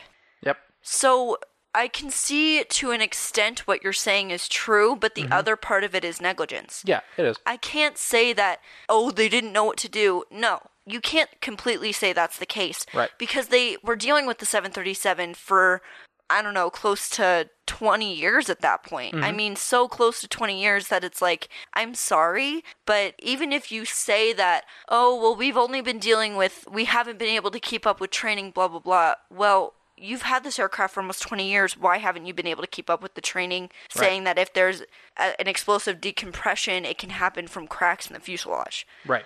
I mean, and I'm kind of going on a little bit of a tangent, but I can't fully say that completely helps me to be like, oh, okay, it's the FAA. No. So Well, and they still did solely blame almost entirely the Aloha Airlines. They did. And so the thing that kind of goes hand in hand with that is the AD and the Aircraft Service Bulletin were both directed at this problem, but they did say, the NTSB did say earlier, like I said, they didn't know how truly severe this problem could be. They only knew some amount of the consequence, but they didn't know how truly severe it would be until the incident the year before with the Far Eastern Airline transport, or Far East Air Transport, and then this incident in 1988. So those two proved how severe those issues were, and it was after this one that they finally issued further ADs that said this has to be fixed immediately. Okay, so, I mean, I can kind of understand the point of they didn't realize how catastrophic it could be, but it can cause an explosive decompression, which they did say could have been a cause when they did the AD. Mm-hmm. Yep. So, I mean, a little bit of both, but... I think more so the pointing the finger at the FAA in any capacity is to set a precedent. Yes. To say that, yes, you need to make sure you keep up on the training and the Not just inspections of We'll get into the airlines inspection and how portion they do. of that more in the recommendations, because So- that does get deeper. Let me finish the findings. They found that human factors can prevent the inspections from correctly detecting cracks. So human factors being they don't read the document correctly, they don't use the eddy current inspection correctly, they don't inspect the right area, they don't do Well, those and they don't things. realize, like, when we covered the China Airlines flight, they don't realize how big the crack is. I Well, mean, yeah. if it's under a doubler, and they can only see a little bit of it poking out from the doubler, maybe Right. that's what happened. I mean, we don't know what they saw. In this case, the cracks number. pretty well went down the entire row of rivets outside. Yes, but my point being, sometimes when you have a doubler on there, you can't see the entirety of the issue, etc., etc. So Refer back to episode 7. there is a little bit of human error built in that needs to be built in, right? Yep. But in this case, if it's big enough that a passenger can see it, it's probably not great. Right. They found that the airline failed to recognize the human factors in correctly performing these inspections, and the severity of having their inspector force trained and actively inspect for the cracks. However, reports of fleet-wide cracks received by the FAA after the Aloha accident indicated that a similar lack of critical attention to lap joint inspections and fatigue cracks detection was an industry-wide problem. So it wasn't just Aloha. They found that it was all other airlines. Yeah. Which doesn't surprise me, because No. there were 291 planes out there. Right. Well, at this point, 289. What this showed it was an industry-wide problem, so it was an FAA problem. Yep. What this meant is that the FAA wasn't doing proper oversight of the airlines to make sure that their inspectors were doing what they were supposed to do in checking these airplanes. and making sure they were safe enough to fly. Right. They found that because of inexact instructions in the AD maintenance personnel did not replace the upper row of countersunk rivet joint rivets. So where the plane tore off, basically. To be clear, what this meant was that in the AD, they were supposed to replace that entire top row of rivets from countersunk to protruding rivets. So Yep. they were supposed to be, instead of being flat with the surface of the airplane, they were supposed to stick out and have basically a ball head on them. Like what you think of most rivets. Yeah. Yeah. Not This flat. is why they don't use countersunk rivets. Right, because that countersink creates a knife edge. They were supposed to replace all those, inspect for cracks, and replace them with top rivets per that AD. And However, they didn't? However, because what this reads is because of inexact instructions in the AD, maintenance personnel did not replace the upper row of those countersunk rivets with Okay, the I protruding think that's rivets. a little bit of I don't know. I think it might just be laziness on the airline's part, but But also, they believe that it didn't properly explain what they were supposed to do in the AD. okay, and maybe that's true. Part of it is just to say that some of it wasn't fully maintenance personnel. Maybe it wasn't. Like I said, we don't know what they saw in the inspections. Right. And I'm not trying to, I mean, part of it is their fault, right? Yep. I'm not trying to fully place the blame on them because I'm sure some of it was the FAA, but to me that seems like to kind of cover the airline's butts a little bit, to be like, it wasn't completely clear Right. that they need to replace these rivets. I'm like, yeah, but why would they mention the rivets otherwise? Right. So there's only 3 more findings here. They found that the audit of Aloha by a third-party entity did not reflect accurately the airworthiness of the operating fleet because they failed to properly inspect the physical condition of the fleet. They found that the principal inspector was too overwhelmed by other responsibilities and was not specifically trained to deal with the crack inspections. Also, the issue was worsened because he was not included in the informational loop regarding Boeing aging aircraft inspections. I'm going to have an aneurysm. What? I know! Excuse me? Yeah. Just CC the man on an email. No email. Beast? Okay, you're probably right. There probably wasn't an email. But They're on an island. Send an extra letter. They didn't. They found that the premise that aircraft can be operated indefinitely in a safe airworthiness condition is sound only if operators have an effective inspection, corrosion, and damage repair program.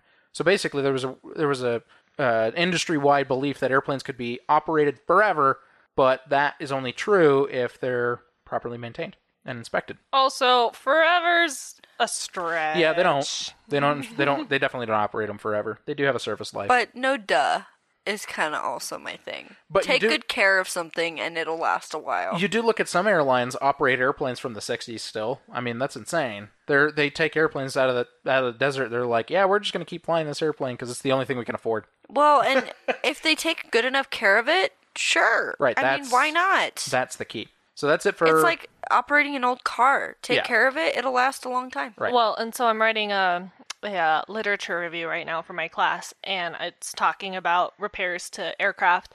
And one of the primary purposes of a repair is to have the plane go through its service life without this problem being a hindrance ever again. Good. Yep. So that's it for findings. Probable cause? The National Transportation Safety Board determines that the probable cause of this accident was the failure of the Aloha Airlines maintenance program to detect the presence of significant disbonding and fatigue damage, which ultimately led to the failure of the lap joint at S10L and the separation of the fuselage upper lobe. Contributing to the accident were the failure of Aloha Airlines management to supervise properly its maintenance force, the failure of the FAA to evaluate properly the Aloha Airlines maintenance program and to assess the airline's inspection and quality control deficiencies, the failure of the FAA to require Airworthiness Directive 8721-8 inspection of all of the lap joints proposed by Boeing Alert Service Bulletin SB 73753A1039, and the lack of a complete terminating action neither generated by Boeing nor required by the FAA after the discovery of early production difficulties in the B737 cold bond lap joint, which resulted in low bond durability, corrosion, and premature fatigue cracking.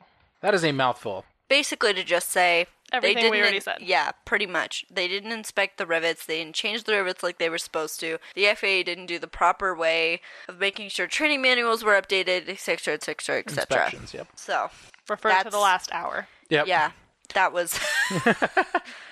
probably the last, 15 to 20 minutes. So, recommendations. There were 3 sections to the recommendations. Of course. The first one was to the FAA and was the largest section by far. They recommended to the FAA to provide specific guidance and proper engineering support to principal inspectors. So in other words, from the manufacturers, just make sure that there's engineering guidance available to inspectors when they're doing their job. They recommended to the FAA to identify airlines whose airplanes use differed significantly from the flight cycle versus flight time upon which the maintenance planning document was predicted, and ensure that maintenance programs provide timely and efficient detection of both cycle and time-related deficiencies. In other words, they're saying, find the airlines that use the airplane more often than you state, and figure out what they need to do differently. They recommended to the FAA to revise the regulations governing the certification of maintenance technician schools and the licensing of AMP programs, or airframe and power plant maintenance programs, and those mechanics to require that the curriculum and testing include modern aviation technologies. Get up to date. They recommended to the FAA to require formal and recurrent training for aircraft inspectors. This should include apprenticeship and skill demonstrations. They recommended to the FAA to require operators to provide specific training programs for maintenance and inspection personnel about the conditions under which visual inspections must be conducted. Require operators to periodically test personnel on their ability to detect the defined defects. A lot of that's about training, just making sure that inspectors and maintenance people know how to do their job. Also, do it in a lit hangar. Yes. Not outside in the dark. That is the primary thing that came from that, is that inspectors have to do their job in a well-lit area. So you can see? Yep. What a And concept. maintenance personnel as well. They recommended to the FAA to develop a continuing inspection program for the 737s that have incorporated lap joint terminating action, which are protruding head rivets on the top row of the rivets along those lap joints, to detect any fatigue cracking that may develop in the middle or lower rows of the rivets for both inner and outer skin panels, and tear strap holes, and define the process of inspection, intervals, and corrective actions needed for continuing airworthiness. So they're saying that now that all of them have the top row of rivets replaced because they have to, that to keep an eye on the middle and lower rivets to make sure they don't start doing the same thing now. Which makes sense. Yeah. They recommended to the FAA to develop a model program for a comprehensive corrosion control program for all approved operator maintenance programs. So they're saying there to make sure that you demonstrate a proper way to develop a comprehensive corrosion control program for all operators of these airplanes. Since there was so much rampant corrosion, it was ridiculous. There was actually corrosion on almost everything they found on that airplane. I mean, it is a salty and humid environment. Yes, so. and the airplanes were flying nonstop through it. They recommended to the FAA to issue an AD for 737 aircraft equipped with carbon steel engine control cables to periodically inspect the cables for evidence of corrosion so that they don't have an engine failure. They recommended to the FAA to require that air carrier maintenance programs use the manufacturer engineering services available or other resources to periodically evaluate their maintenance practices. So, in other words, the maintenance programs need to have resources available to them. They do have some, but they need to make sure that they're using them to make sure that the maintenance program is always up to snuff. They recommended to the FAA to revise the National Aviation Safety Inspection Program, or NASIP, objectives to require that inspectors evaluate not only paperwork trail, but also the actual condition of the fleet airplanes undergoing maintenance and on the operational ramp. Seriously? Yeah, that's seriously one of the recommendations. I think that was my favorite out of all of them. One of them was literally like, just revise it so that it doesn't point toward making a paper trail, that it makes you actually inspect the airplane to go along with the paper trail. They recommended to the FAA to require NASIP teams to indicate related systemic deficiencies within an operator's maintenance activity when less than satisfactory fleet condition is identified. What this is saying, because this is really interesting to me, this is hitting that, remember that third-party audit thing I talked about in findings? Yes. What it's talking about here is NASIP is the one that did that, and NASIP found problems with the airplanes, but they didn't issue any corrective actions. They just stated that they found problems. What? Yeah. So then what is your purpose of being there? Exactly. So this is saying that it's requiring those NASIP teams to indicate related systemic deficiencies within an operator's maintenance activity when less than satisfactory fleet condition is identified. So making sure that they come up with a corrective action, work with the maintenance facility to do a better job. They recommended to the FAA to evaluate the quality of FAA surveillance provided by principal inspectors as part of NASIP. This is saying that the FAA didn't have enough involvement with their inspectors to make sure that they were doing proper oversight of maintenance facilities, to make sure that inspectors are actually doing their job and inspecting the airplanes. What a concept. Yep.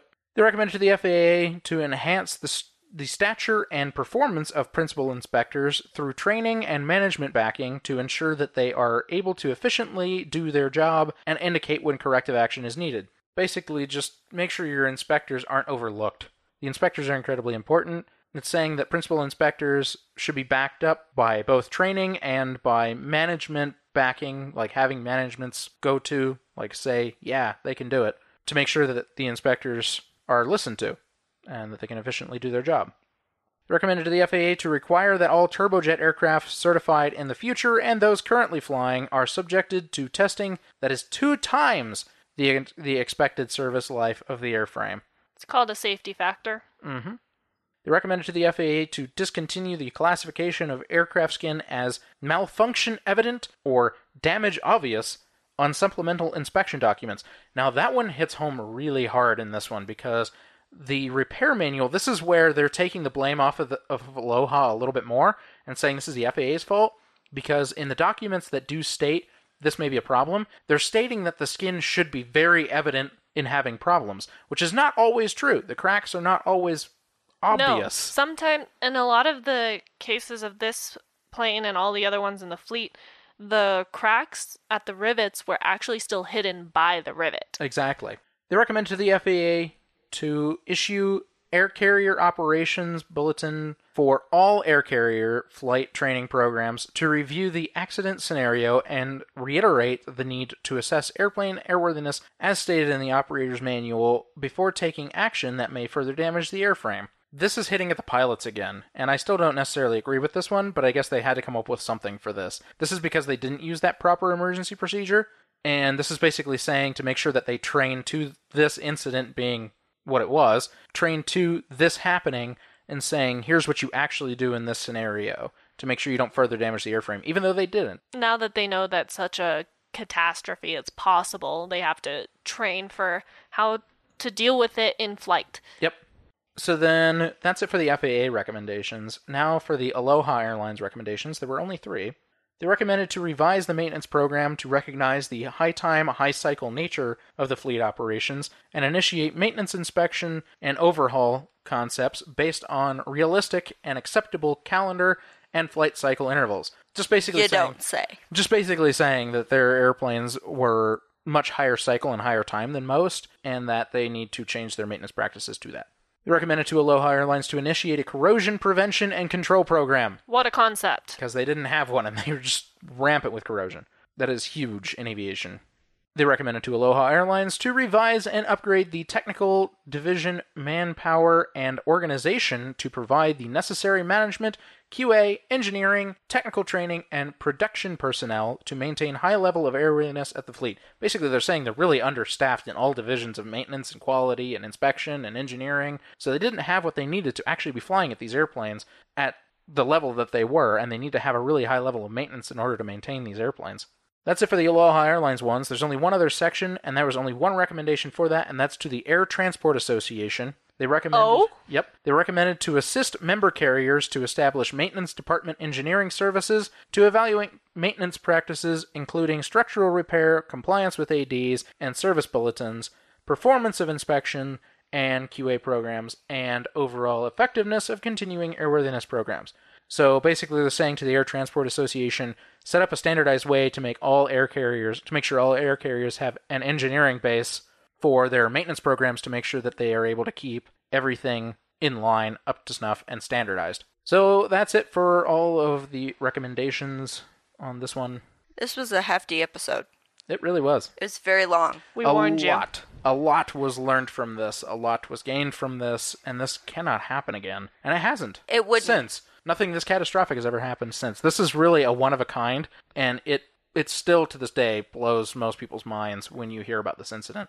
I mean, it's kind of crazy. I mean, you hear about it, you hear us talk about it, then look at the photos. Like, that's crazy that airplane didn't just fall apart. Yeah, it is. I'm surprised only one person died. I'm surprised not more people got sucked out of the plane. It's kind of surprising to me that this really was. It's crazy. This is one of those things that's like literally once ever, and for you to have been there, this is like unbelievable. I mean, there's almost nothing more impossible to happen to you. Yep. And it wouldn't happen again. And now it won't, because they have a different way of curing the rivets and things like that. Also, a lot of plane manufacturers today are now going to composites instead of metal sheeting. Right, which may present their own issues, but they have pretty well done what they need to do with composites already, because they've already been incorporated in aircraft actually for a long time, just in different ways. And they are actually stronger in terms of hoop stress. Yep. So, modern planes like the 787 and the Airbus A350 are actually able to be pressurized to lower altitudes, meaning it's more comfortable. You don't experience as much jet lag because you have more oxygen inside the cabin. Because they're able to put more pressure on the cabin because it can hold more. I mean, that's always good. So, those are some more recent developments that are pertinent to the class and the report I just finished writing this morning. Also, thanks to our Hawaii listeners, we do have a couple, or at least one, that I looked at from the list. So those of you who are in Hawaii, hi, or Hawaii, Aloha. hello.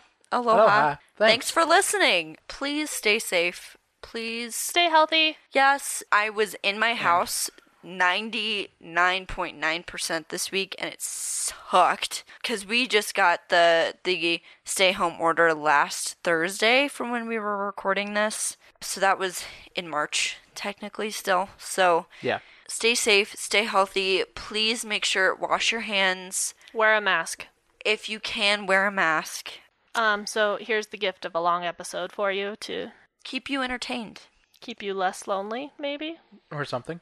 I mean, I know I've been ridiculously lonely the past week. That's fair. Even Anyway. with seeing people via video call and stuff. So I get it, friends. But try to, it'll only last, I'm hoping, a little longer, and then we'll be able to go out and see people again. So Let's hope. All right. Talk to you next week. it was Aloha. What was the flight number? Aloha 243. Aloha 243. Have a good week. We'll talk to you next week. Keep your speed up. Please like and follow us on Facebook and Instagram at Hard Landings Podcast and on Twitter at Hard Landings Pod. Also, subscribe and leave us a 5-star review on whatever platform you're using to listen. If you want to see photos and sources for this episode, please visit us at hardlandingspodcast.com, where you can also leave us feedback and ask questions. This episode was researched and written by Nick and Christy. Our theme song was written by Miranda and performed by all three of us, plus Leo. And our logo is by Naomi, and our social media is coordinated by Sonora. Catch you next time.